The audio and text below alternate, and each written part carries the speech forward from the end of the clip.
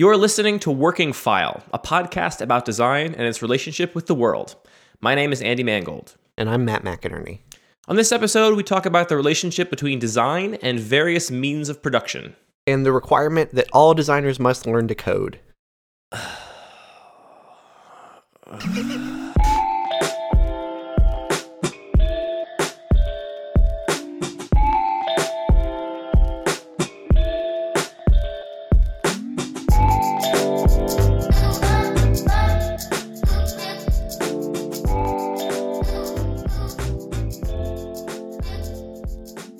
So yeah, welcome to Working File, episode 5-ish, depending on how we number them. This is a design panel discussion podcast where a couple of designers talk to a couple other designers, and we talk about design stuff, and we try to do it in a good way, and not a bad way, and have interesting conversations that are actually compelling. I'm Andy, and Matt, you're joining me as always from Philadelphia. Hello, Matt. Hi. And that's a perfect description of the show. It is a design podcast about design stuff, design. Have you pinned down what we are exactly? Well, look, you know, we've struggled in the past because you know how much I hate calling a thing a design thing, and I figure maybe just try shooting the moon. If you call it a design thing enough, maybe it'll feel less gross to me. Look, I understand, Andy. You hate describing a thing accurately. That would really put you in a box. That'd be terrible. When it involves me, yeah, I hate to think that I can be summed up so easily. I like to think I'm a deep ocean of possibilities and not so easily summarized. But you're an ocean and a snowflake. I hope you feel better about yourself. But we are joined by two important guests. I should say our topic for tonight is the relationship between design and production. We're going to try and discuss that relationship across a couple different industries and in general. And we have two wonderful people here for this discussion.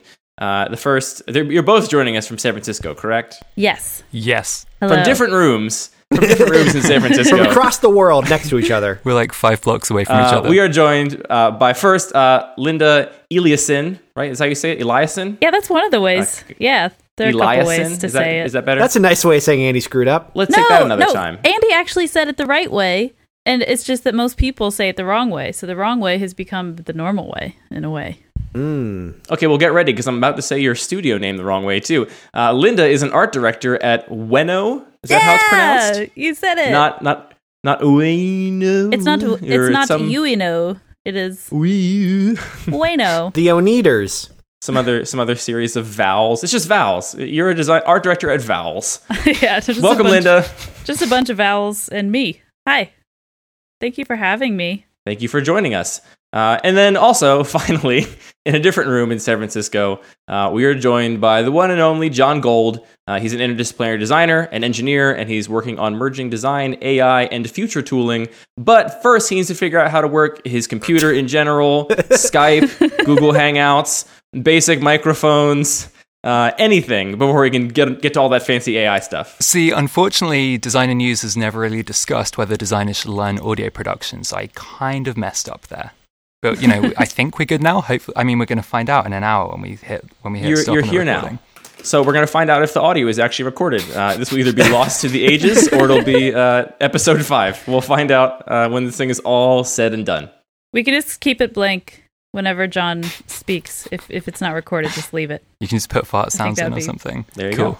Or maybe you can choose your favorite song and we'll just cut away to your favorite song for some period of time whenever you're speaking.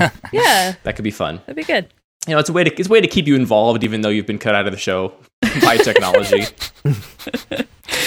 All right. So, as I mentioned tonight, I want to discuss broadly the relationship between design and production. I want to start just by having everybody kind of talk about their own personal relationship between design and production. I will start with me, so you have some time to think about your own personal relationship between design and production. I am a trained graphic designer. I have a degree in graphic design. That is what I would have to put on. That's what I probably have on LinkedIn right now if I were to check. Not that I remember what that is. And so what that means to me is I have an understanding of color, form, typography, composition, hierarchy, all these fun words we use to describe design generally. And for most of my life, I've also produced the things that I have designed, which I didn't realize until actually much later on, when I was in college, that what I was doing my entire life was designing. I thought it was just tinkering or making stuff, but really I was designing things and I was implementing them in whatever fashion that was. So I do occasional woodwork. I write CSS at work. I wouldn't say I'm a full front-end developer because JavaScript is still completely unintelligible to me for the most part. But I do write CSS and HTML and build most of the sort of front end of the websites we work on in that sense. So for me, it's something that I've always done, is kind of done both the design and the production side of most of the things I'm involved in. But I will say that the most valuable things I've ever made have been in collaboration with people that possess production skills I myself did not possess. And that was some of the work that was most valuable to me. So with that, Matt, I'm going to make you go next. That's fair. You, design, production, where do you sit, man? I feel like I've had this weird journey from like making stuff on the web and like making things that I can make on the web. Like, well, I'll learn enough programming to make the thing I want to make, and that'll be the extent of the production. To like getting an actual graphic design degree and learning how to do that. To going and working in a traditional firm where I would do a little less web and a little more like design a book, design a poster or ad campaign that gets printed, or design a 3D object. And now I'm much more back in the world of designing things for the web, but this time I'm not producing them because I'm actually a bad programmer. So I feel like I've had a little bit of everything. I've programmed poorly. I've made things that other people have to physically make, and now I make things that other people have to digitally make. And fair to say you weren't also, printing enormous books and doing the production when you were at your more traditional graphic design job, right? You were working with vendors and you were, getting things made, but you weren't yourself I've definitely making them. printed and made a book myself poorly, but I would say my clients wouldn't prefer that. Linda. Hey. Linda, what do you do? I don't do anything anymore. You sit in conference rooms and watch television on Netflix. Yeah. Stranger Things is so good. No, I was definitely always like the kid making the things.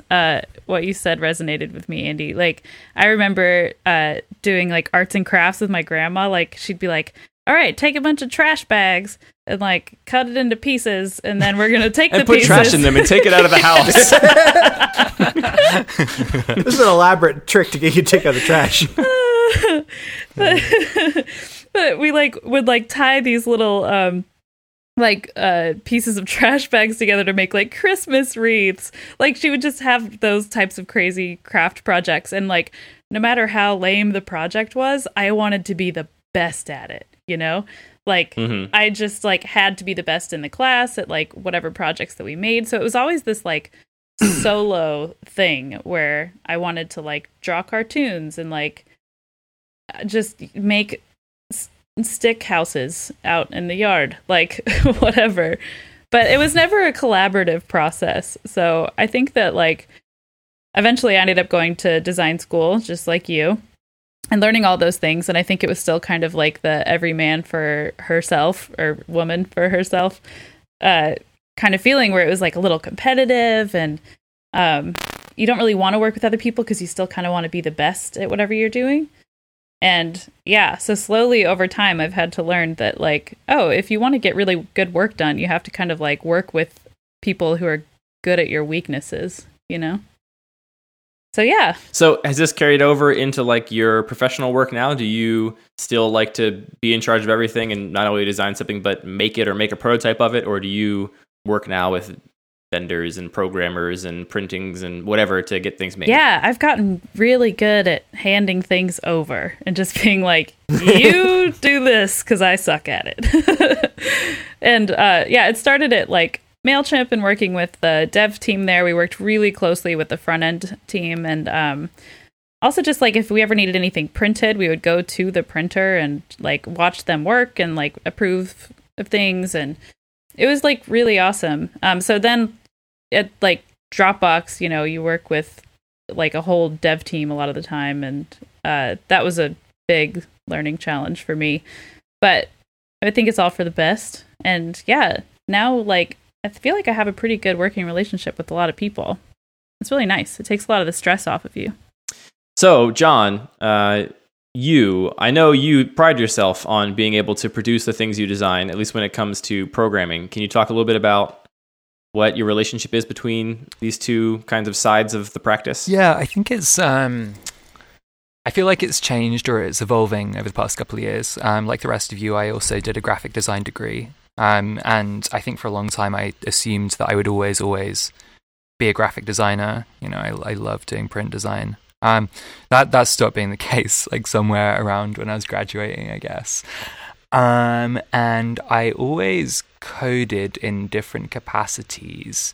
And I've been trying to piece together why that was, and I think there's a couple of reasons there. Part of it, I think, was like my way of dealing with imposter syndrome. Like I always coded more because I thought I was a bad designer, and it was my way of kind of like masking it.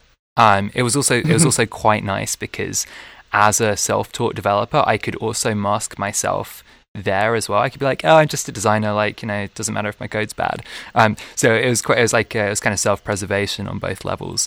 And there are a couple of other reasons in there that maybe we can get into, but over the past couple of years, you know, it's definitely evolved from a designer who writes some HTML and some CSS to a designer who definitely codes and thinks other designers should code, to at the moment, like, I don't really like job titles, but I feel like right now I'm like very, very 50-50, like software engineer, designer. I've started using the title software engineer occasionally recently, which is weird because I definitely never thought I would feel comfortable calling myself a software engineer, but life is weird, I guess. So that's actually a good transition, John, because the place I want to start with this conversation is there is some subset of designers or people that do a lot of writing and tweeting about design that would say that designers today have to be involved in production. Specifically, they have to, if not know how to code the things they're designing, they need to understand how they're sort of put together.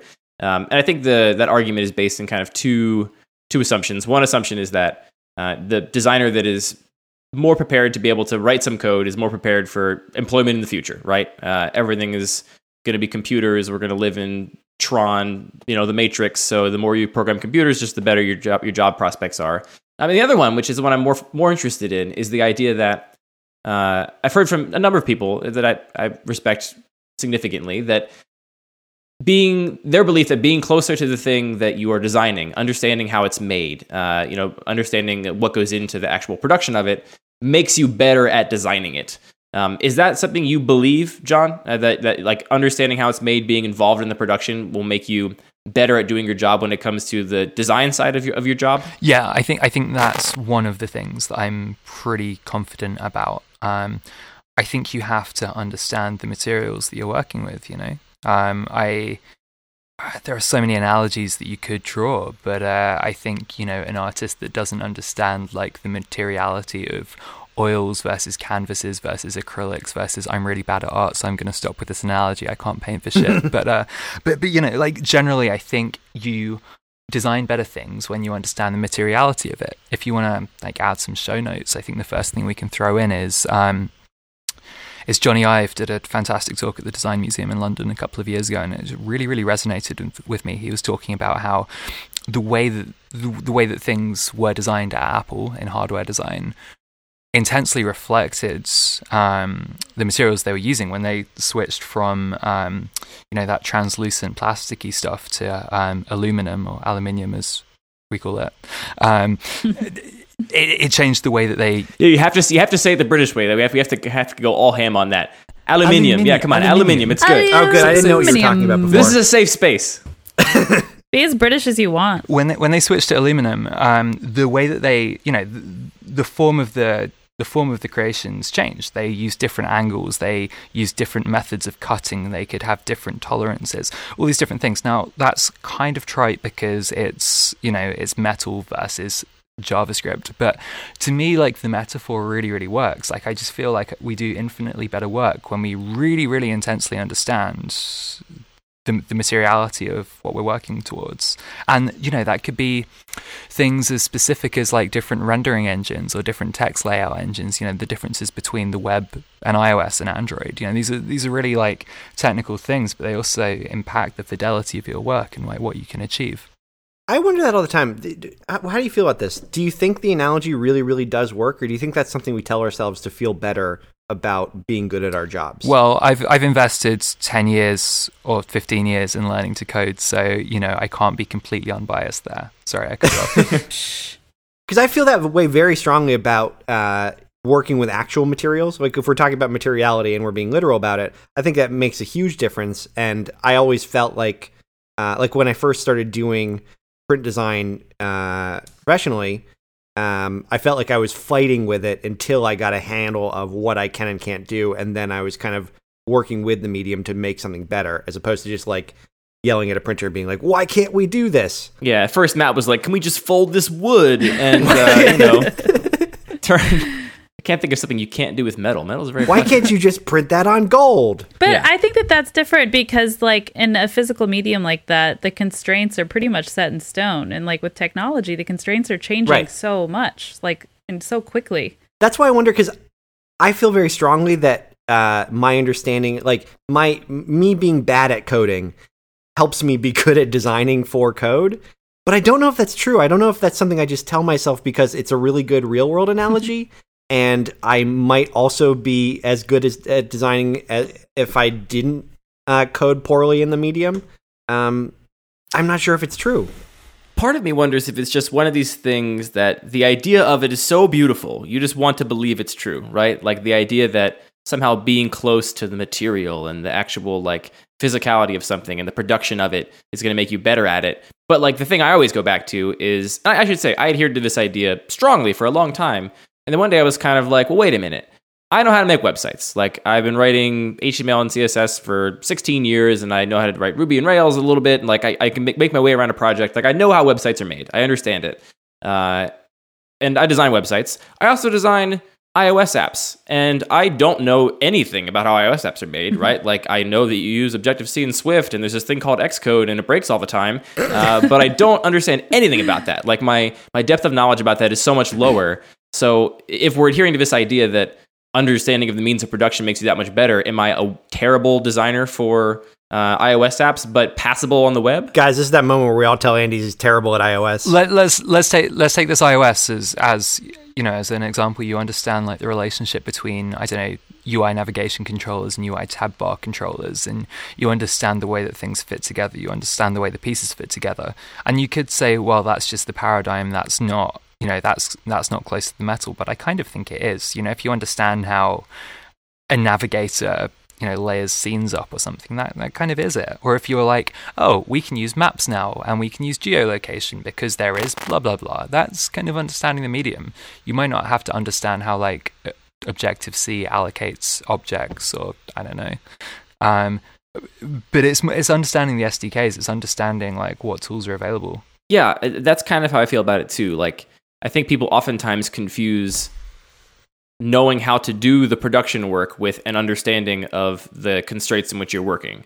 And there are certainly situations where you would be helped by, trying it out, right? Like it'd be cool to have an architect to go like on the field with some construction company and like, see what it's like to frame out a building maybe. But I don't think that's essential to doing that job well. I think you can understand the limitations and the constraints.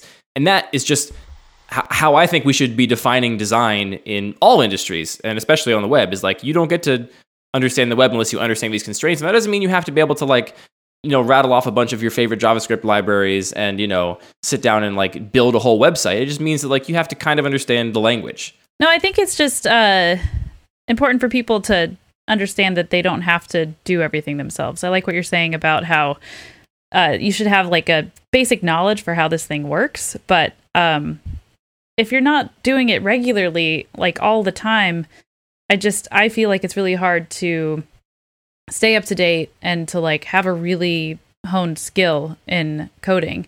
And so like I would end up just using myself as a like pretty huge constraint, honestly. Like when I'm figuring out what's possible for a project, I just end up like not thinking as wide as I could if I'm working with an engineer who's like, "Oh, have you thought about this? And what about this?" So actually, I was going to ask a question almost the opposite of that.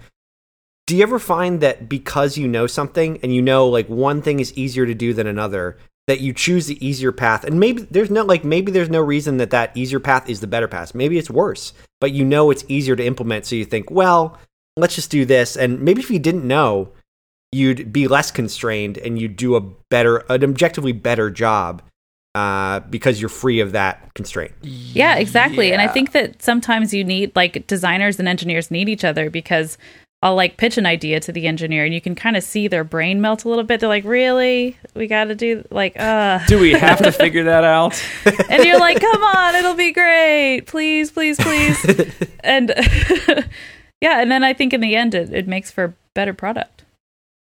Yeah. But is that an argument for understanding less? I mean, I wouldn't say that anyone should ever understand less of anything, but I just think that you should put less pressure on yourself to do it all yourselves. Like, if you honestly just like want to be a designer, like, fucking go for it. Be an awesome designer. Don't worry so much about coding, just to be able to like talk about it with people and sound like you know what you're talking about.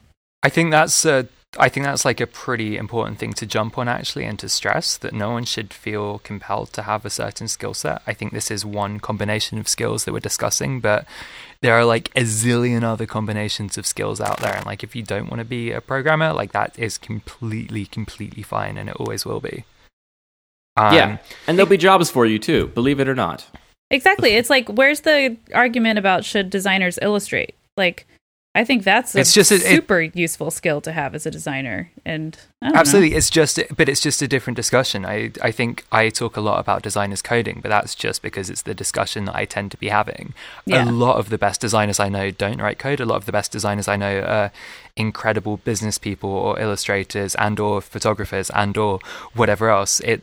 It's coming up with stuff that's exciting to you and stuff that gets you motivated to do good work. It's funny, the argument, I feel like we never see the argument on Twitter, like, should designers learn to business? But that would probably be a much better skill to have than should designers learn to code, but it doesn't come up because it's just not, like you said, John, it's just not the conversation we're having. Also because learning to business is gross. This came up the other day on Twitter, actually. Kaylee Betts from DigitalOcean was asking about it. She was like, is it more beneficial for designers to learn to code or learn to business? And opening that massive can of worms. One, I don't like wearing suits.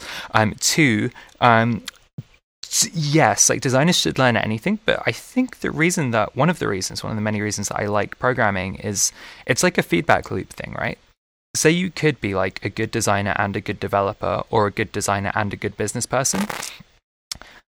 Your feedback loop is going to be shortened immensely by being a good designer and a good engineer, and then having a good business person working with you, versus what it would be like if you were a good designer and a good business person working with a good engineer.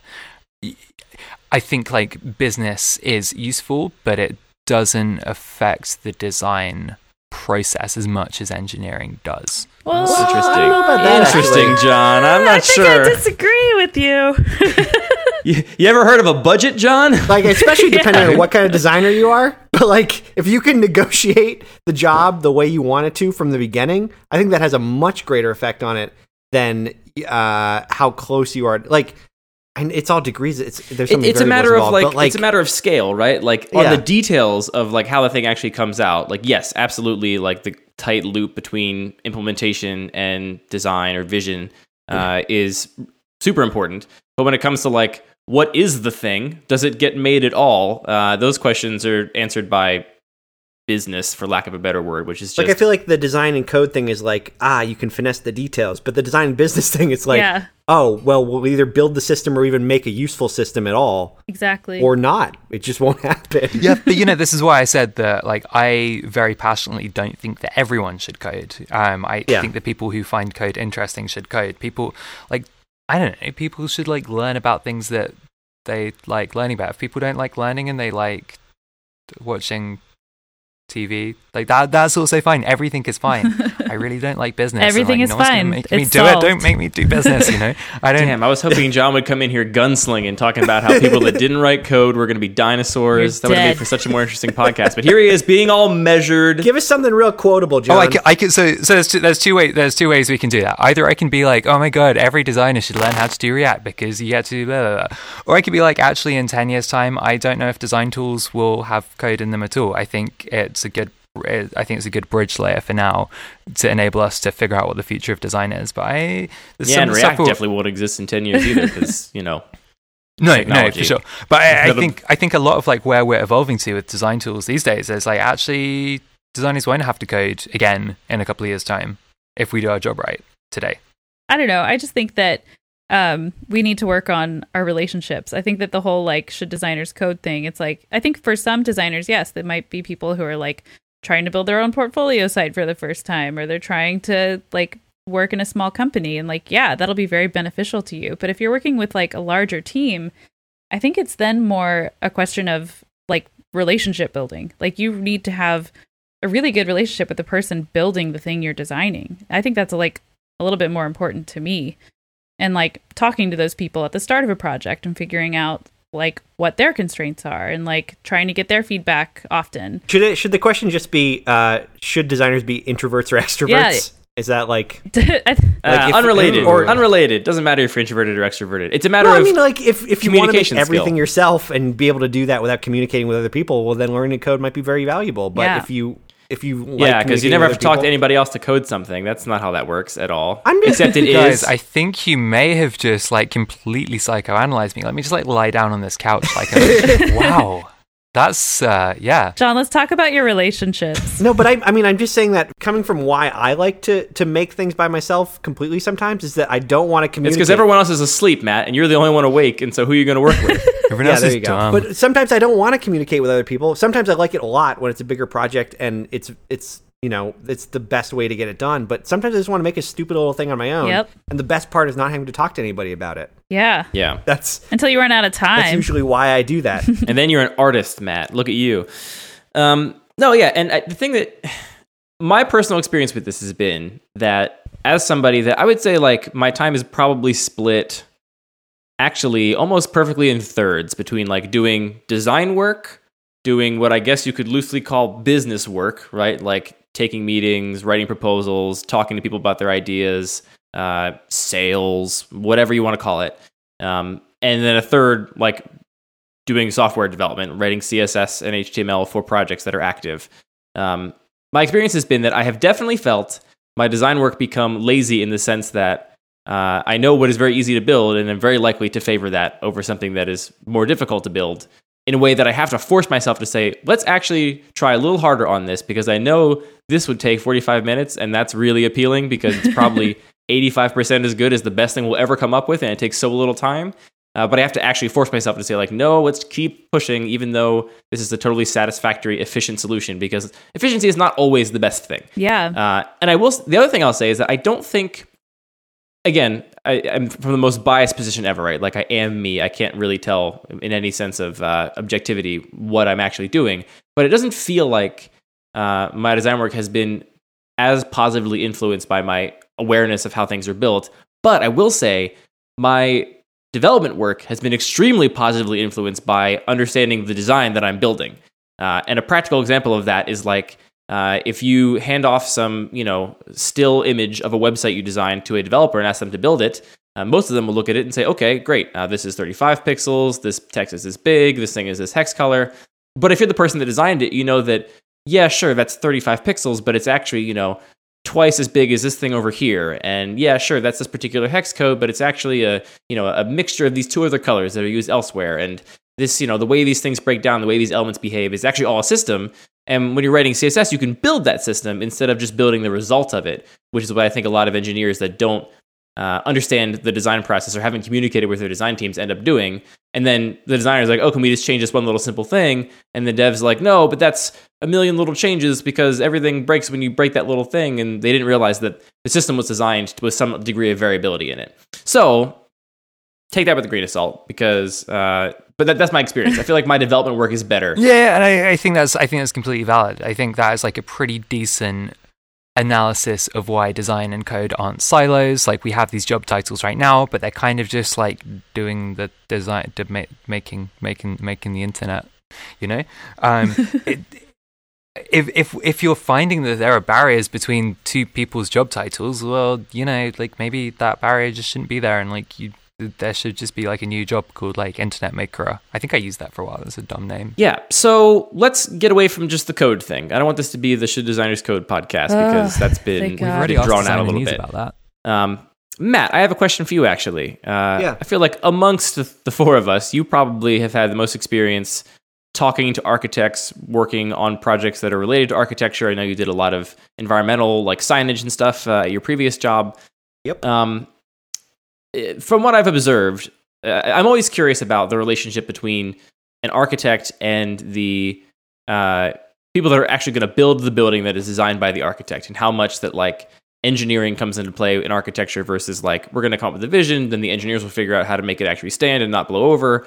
Do you have any recognizing that you are not an architect and have not worked in the industry? Do you have any insight into that relationship? And the broader question is, what other like examples of the relationship between design and production can we in our industry possibly learn from? Man, well, so I definitely I haven't been the architect, as you said, but I've seen some architects who just clearly like make a form and then work with engineers to make that possible, which I feel like is the kind of approach of, whether I understand the constraints of the material or not, I don't care. I want to make a form, and we're going to work as hard as we can to make that form possible. Yeah. And I think the famous example is like the Frank Gehry, like using software to make airplanes to make a building because like, well, AutoCAD just can't do that. I don't care if AutoCAD can't do that. We're going to find another way to do it. So, and some engineers, or some architects as engineers, just like only make things that are structurally possible because that's their training, and then they can make beautiful things from that. But I feel like they wouldn't go outside that constraint because it's like not part of their ethos. Linda, you were going to say something. I was just like, I know nothing about what you do. So does the architect then have to just have like a basic understanding for how like physics and the universe works? Or do you think that like how much does that come into play? Like it seems like they must have to know something about what is structurally sound. Oh yeah. Well, it sounds like you're saying, I think Matt, absolutely they do, but I think there's some architects, like I think Frank Gehry is a great example of somebody who will definitely pick form first, create a sculpture, and then it's not like he's going to build something that will fall apart. Yeah. But he will work with engineers to make it possible. Yeah. And kind of ignore the constraints of current technology and maybe push forward and create new technology for that reason. But I think a lot of architects probably would see that as unreasonable and just go with, I'm going to build something that is both, the thing I want to make and structurally sound and possible. And I think you're going to find most architects have a very sound understanding of construction and physics and whether a building falls over. I just think that this is something that doesn't get talked about very much, or that I didn't really know about until I kind of got out here, is just like how important internal tools teams are. And maybe you could speak about that in that's like in architecture a little bit. Because like I know some people who work, at Pixar, and they're just creating internal tools for artists to use. Well, I can't say I can't speak to that too much for architecture. Like the thing I've done is like worked with architects to do graphics inside their buildings. Yeah. So the things I'm more worried about would be like oftentimes you will work with a structural engineer, or you'll work with a production team that is going to do the engineering to build it, and you're worried about like, will the sign fall off the building and kill somebody? Yeah. Which is bad. That makes it a bad sign design. That's always my number one concern. Like, there aren't that many things that a graphic designer can do to murder somebody, but that's one. Well, So that was one I took seriously. I don't do that so much. I don't do that at all anymore, really. But that was the thing I did for a period of time, or worked with other people who were better at it, and I learned a little bit of how to do that. And what's interesting to me about that is this kind of two different ways to think about what a design is. And one way is like, this is the flag post in the distance. This is the ideal. This is what we're shooting for. Now let's put all of our resources to the test to see if we can get as close to this. Like, I think of like concept cars, right? You go to some auto show and they have these concept cars that look crazy and otherworldly, and then they get put through the normalization of like, well, actually aerodynamics, well, actually how these parts are made, well, actually how much it costs to make a fender look like that, and they pop out looking like Camrys every time. So there's that idea of like, we're using this as like the meter, like this is the goal. It's ambitious, and we're gonna try and use production as a means to produce this amazing thing that might have been designed almost in a vacuum, like without an awareness of that. Like, it's a goal, realizing we might have to change some things to make it actually happen, but the idea is that it's something in the distance, versus the idea of like, we know what's possible. We're going to work within those constraints, and we're going to figure out, practical, efficient, beautiful as well, solutions that, are part of that conversation, right? Like I, as the person designing this building, would never draw something on a piece of paper or in a computer program that could not be built, because I know it can be built and I'm going to be aware of those limitations. Yeah. Actually, this is where I got this idea that maybe knowing everything about the constraints of the material or about construction or just building is that actually can be detrimental sometimes. Yeah. Because I've seen the most exciting stuff I've seen end up get built was an insane idea that, like, at the beginning started with a meeting with the production team going like, this is crazy, there's no way this can happen, and then eventually working towards like, oh, okay, here's how we're going to make it work. But it needed that crazy idea to start with in order for it to ever happen, because if you said nope, not going to happen, and then started with the one that we know works, the wild thing's it's not going to get built. Yeah. And that hurts my brain, because I don't like thinking about design that way. I like thinking about design as like, you know your materials, you know what you're doing. It's a lot more comfortable.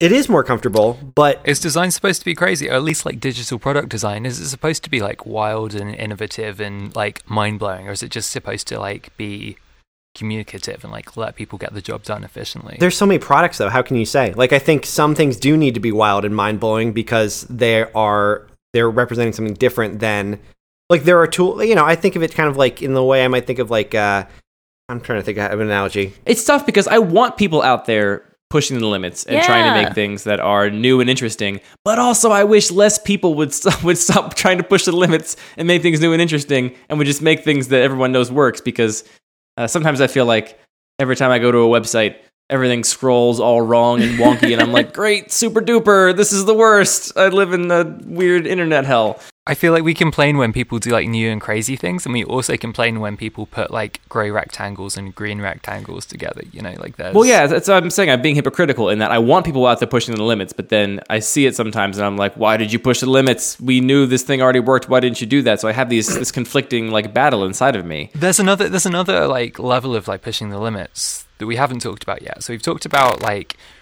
designers or architects without a knowledge of the form doing crazy wild things, right? And that's fair. You know, we see that in graphic design, especially we see that at agencies and stuff. And then we've talked about designers, architects knowing the material, producing, I don't know how would you say, like stale or sensible designs, because they kind of know it's achievable and they don't push it. What about technologically enabled designers producing crazy things that would never ever have been possible without the machines? And I'm thinking about AI in this sense. I'm thinking about, did you see that industrial design thing maybe it was a couple of months ago, where it was like a structural optimization thing where, you know, where the machine designed a crazy 3D form that like a human would just never ever think of. And I'm thinking about like machine aided creativity being more exciting than human initiated or human driven creativity. Well, that's the thing, right? There is a really important balance, because anytime you get that like concept design for something that is not at all rooted in any sense of reality, it's just fluff, right? Like, it's not even a thing. Like, somebody draws like, what if your phone was inside of your hand and it just shot laser beams out, and that's how you can make phone calls? Like, cool, super. You're not being a visionary, interesting designer. You're just, you know, you're inventing things, which, you know, that's a valuable thing in its own right. But there's a difference between like science fiction and like making things up and actually being somewhat aware of the limitations but pushing them. And to kind of bring it back to your original Johnny Ive reference, I think you could make the argument that Apple is largely dictated by the materials, but I think you could also make the argument that it's the exact opposite, that they're like, we have this paradigm shape, right? Steve Jobs was like, put my computer in my palm, and they were like, it can't be done. And he was like, I don't give a shit, do it. I'm a mean guy. And, you know, like, there's all at once this somewhat reasonable, like, we have to actually build this thing, but also this willingness to say, we're going to try for something that may not be conventionally considered possible. And then that's that sweet spot where you do actually get to make unique and interesting work, because you're not just dreaming of, you know, nonsense. I don't mean to sound so harsh on, you know, fiction, because fiction is valuable too, but not in this particular context, I would argue. There's a sweet spot there. I don't know how to like put boundaries around it. Yeah, because I was gonna say, I agree with like the frowning upon the nonsense concept idea that's just like, all right, you're just being novel. But I can't say I'm not fascinated about the idea of like using something random to come up with a new idea, or using a computer. It's trying to tap into something about the randomness a computer can generate that a human just couldn't, and like what do we call creativity? Is creativity connecting ideas, or is creativity seeing something totally brand new, and does it get even more exciting when you let a computer do it too, or you can create a computer that can do it too? I think I definitely subscribe to, the everything is a remix theory. Creativity is combining two or more existing things into something new. Mm-hmm. And computers are pretty good at like combining lots and lots and lots of permutations of things. And I got pretty cynical of like generative design or algorithmic design a couple of years ago when it was like, this is a random design generator that just like splats circles on the screen, Everything's a fractal. Welcome to Fractal Town. Like if we can use like informed design tools to, help us like augment our intellect rather than constrain us, I think it's pretty interesting. Because the way I think of like coming up with an idea is, in some sense, very robotic. Like, I don't think coming up with an idea is walking through the park and just hoping it pops in your head. I think it's doing it like 20 times, doing it 100 times, and then picking the best one. And that is very much like what a computer can do. I mean, I'd like to think that I'm better than that because I have experience, but doing something many times and then pulling out the one sounds very robotic to me. And that's kind of how I like to do design work and come up with new ideas. Do you guys also do the same thing, or is that just totally foreign? I think there's a lot of repetitive stuff that we do day to day that we shouldn't need to do. I think there's a lot of like exciting things about design that get masked because we have lots of rote work to do. And I think, at least let's build better tools to enable designers to do more of the fun stuff. Whether or not that is writing code or not, I think there are like better tools that could be created together. Yeah, and I think that design informs design a little too often. Like, I think a lot of times I'll see people get a project and they'll look to ways that it's been done before instead of looking to the thing that they're actually trying to make. And I don't know, I think it's something that we all need to challenge ourselves on a little bit more, because it's easy to live in the dream world where you're designing the iPhone in your hand. But I think that there needs to be something between that and the annoying website that scrolls 19 different ways. It's like, let's push. Mm-hmm. Or the boring website that's been done a million times. Like, look, I put a big image in the background and covered it with a semi-opaque black rectangle and put big white text over top of it and everything's centered. Like, yeah, we've all seen that. So here's what I have a proposal. I think maybe here's what it comes down to. I always like to try and figure out, like, this is probably a situation where there is not obviously one way that is better to do it. I suspect that there's probably just a certain nature to the work that is made in either way, right? There's probably value to we're going to sit down, we're going to dream big, we're going to, if we're not ignorant of limitations of production already, we're going to free ourselves of them, we're going to ignore them for now, we're going to design in a way that is ambitious. There's value to that. There's probably certain projects that are suited to that, and there's probably a certain nature to that work. In the same way, there's probably a certain nature to the work that says, all right, well, it's just, we have a practical problem to solve. Let's sit down with the tools we know we have available to us. We know we have dominion over, and let's just make it happen. I'd be remiss not to mention, for listeners that aren't familiar, this was tried very much in architecture. Samuel Mockbee was the architect who ran something called the Rural Studio, which basically took architecture students that were in architecture programs and put them into situations where they were designing and manufacturing and building small buildings for people in need.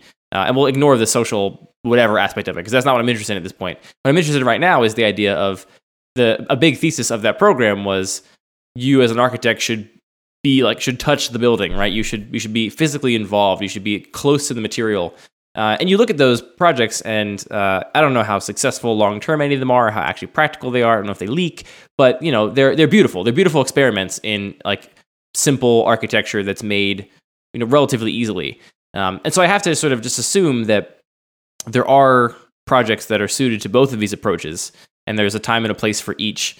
And so I'm just curious, like, what is that time and place? What is the context? Like, when should you not be ambitious and reinvent the wheel and ignore production, and when should you pay close attention to those things? Well, I think if you have a client and a budget and a time constraint, sometimes that's not the best time to completely reinvent how the internet works. Linda's like, make sure you're getting paid is number one. Once you got that paper, then you can decide what you want to invent.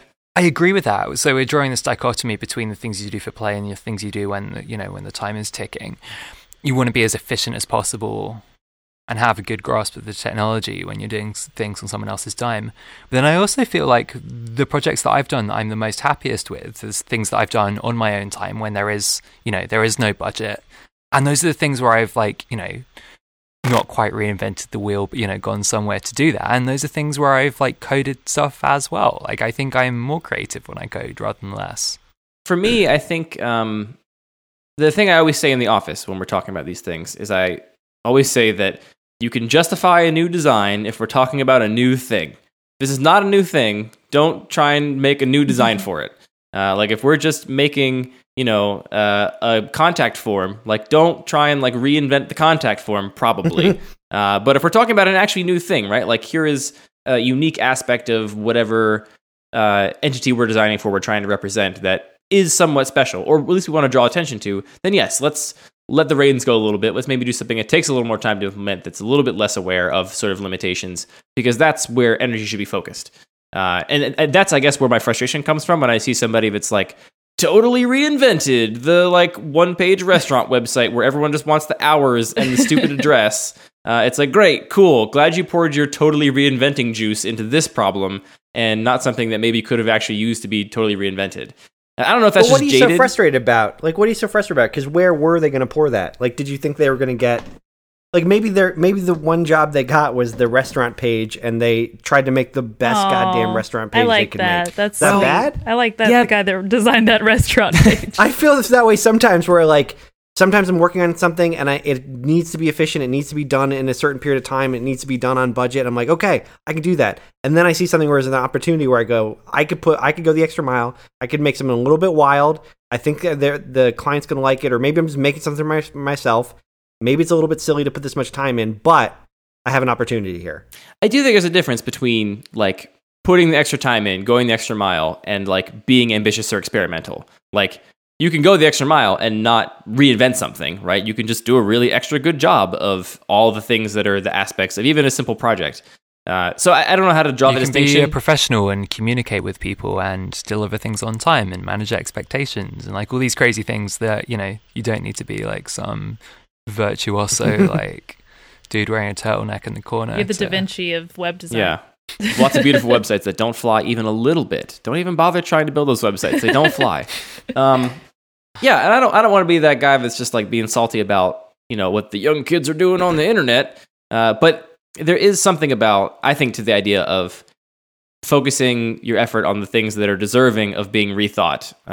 And that's where I kind of draw the line for myself in my own work, is am I going to spend a bunch of time, trying to do this thing that's been done over and over again way differently? If I think it's working okay, probably not. But I am going to focus that time on trying to do something that maybe is unique or special in a different way. But I think we should go to our final thoughts, last segment. What are we going to call this? Gosh, we need better names for things. You've wondered what we're going to call this for 5 episodes. So I think it's just going to be I'll have to. This is a job for me. I have to come up with a better name for this section. Call it dessert. Yeah, my sort of closing thing is just that I'm always interested in reading about or hearing about or learning about the process of other creative industries.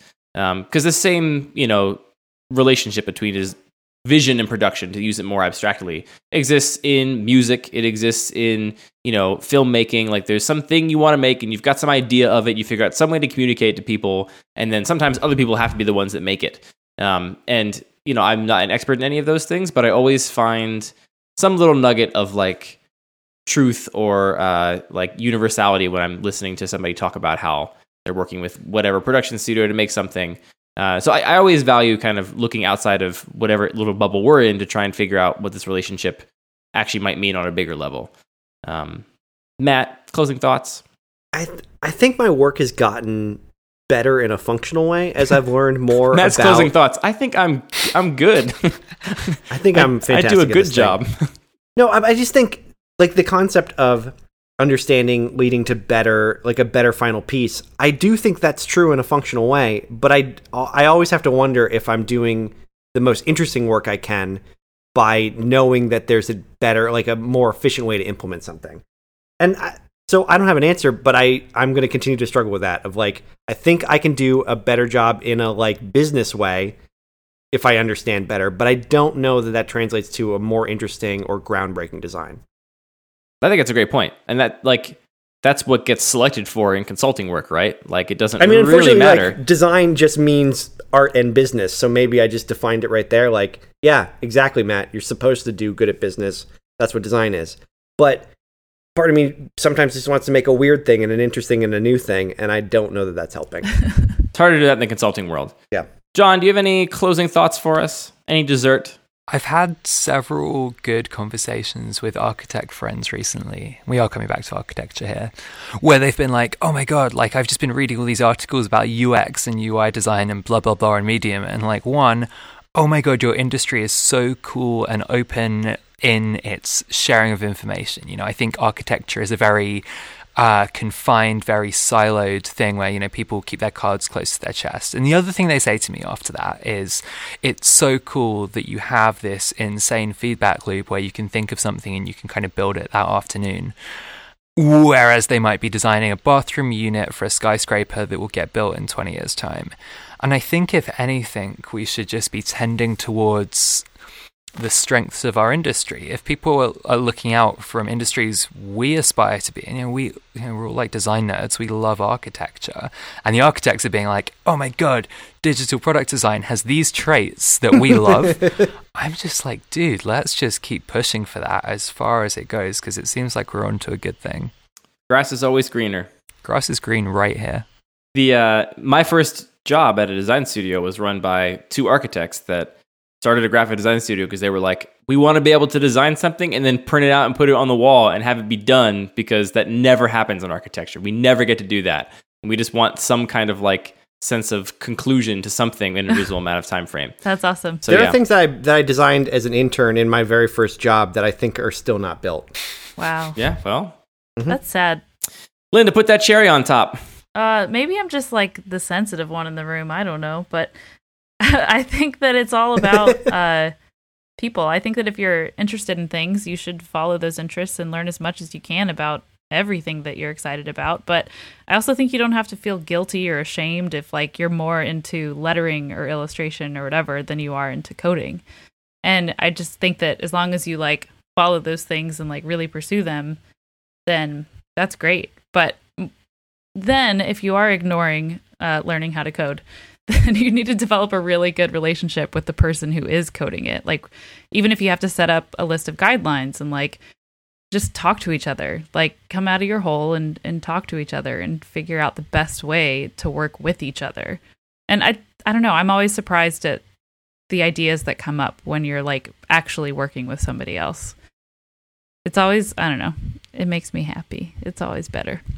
That's the thing. I feel like at our company, design and project management are synonymous. We don't have project managers. It's just the designers, because they're the only people that like are touching every piece of it. And so it's that communication is, I feel like that is design in so many ways. Like, your job is to communicate what this thing should be. You can use words, you can draw pictures, you can use mock-ups and prototypes. It doesn't matter what you use, but your job is to communicate that to all parties involved. And like, some developers are different than others. Some prefer it to be written out. Some prefer like a sketch file with like every tiny little thing written out. But yeah, just talk to the people.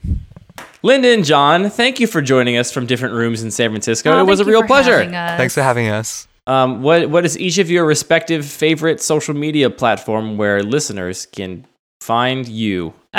Twitter. Oh, Twitter. Yeah, I am at Little No No.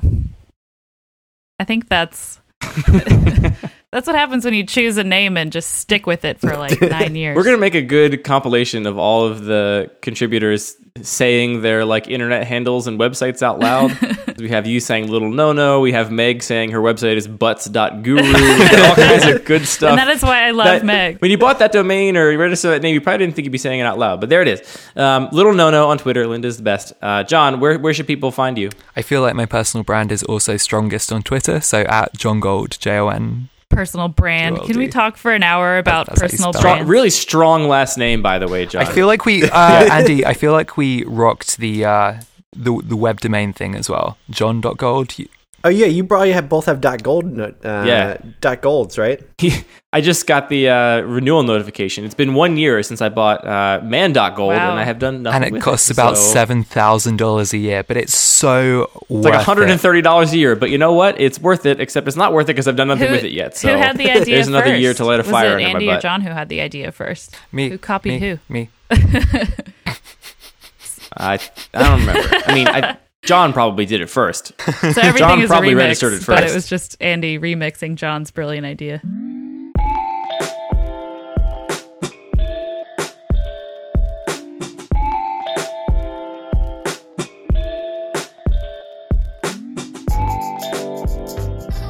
This has been Working File. As always, you can follow us on Twitter @WorkingFile. Pretty easy to remember. This week, I'm going to issue a challenge too. I want everybody out there to go on Twitter and tweet at somebody and tell them what you thought about this show. Maybe it's me or Matt. Maybe it's a contributor. Maybe it's some random person that has never heard of it before. Just say something to somebody about it. Prove your existence to us, please.